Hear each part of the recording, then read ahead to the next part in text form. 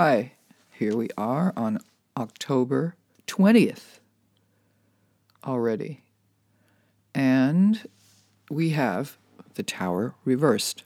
Crisis avoided. This card has been coming up quite a bit lately, and being of the major arcana, could be talking about very big things that affect us all. Nobody's dropped a nuke yet, which is good news, but the feeling is almost as if the room is full of invisible flammable gas, and we have to be very careful to not strike a match or create any static.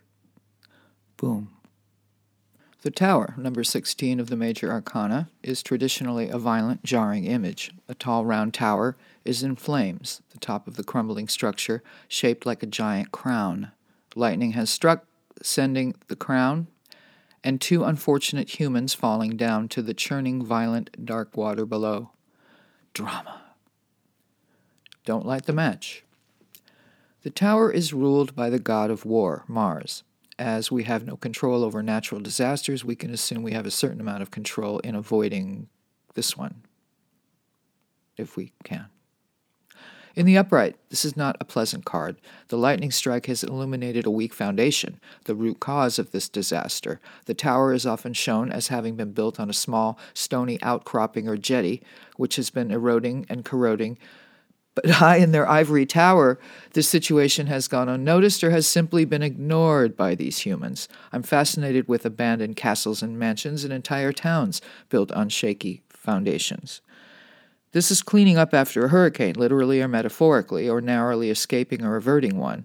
The reverse tower says you may have dodged a bullet. I'm also fascinated with stories of people not getting on planes at the last minute, only to hear later the plane crashed. This would be that. What do we expect? The devil, number 14, precedes this disaster. He, she who thrives on chaos. Whether a nasty and devastating divorce, breakup, bankruptcy, loss, failure, or tragedy, the following card of the major arcana, the star, number 17, is of hope, healing, and peace. This could be avoiding the truth about something. I keep imagining sweeping things under the rug, which is probably what caused the fire. This is rebuilding energy. This time, though, we're rebuilding on a more solid foundation. I like it.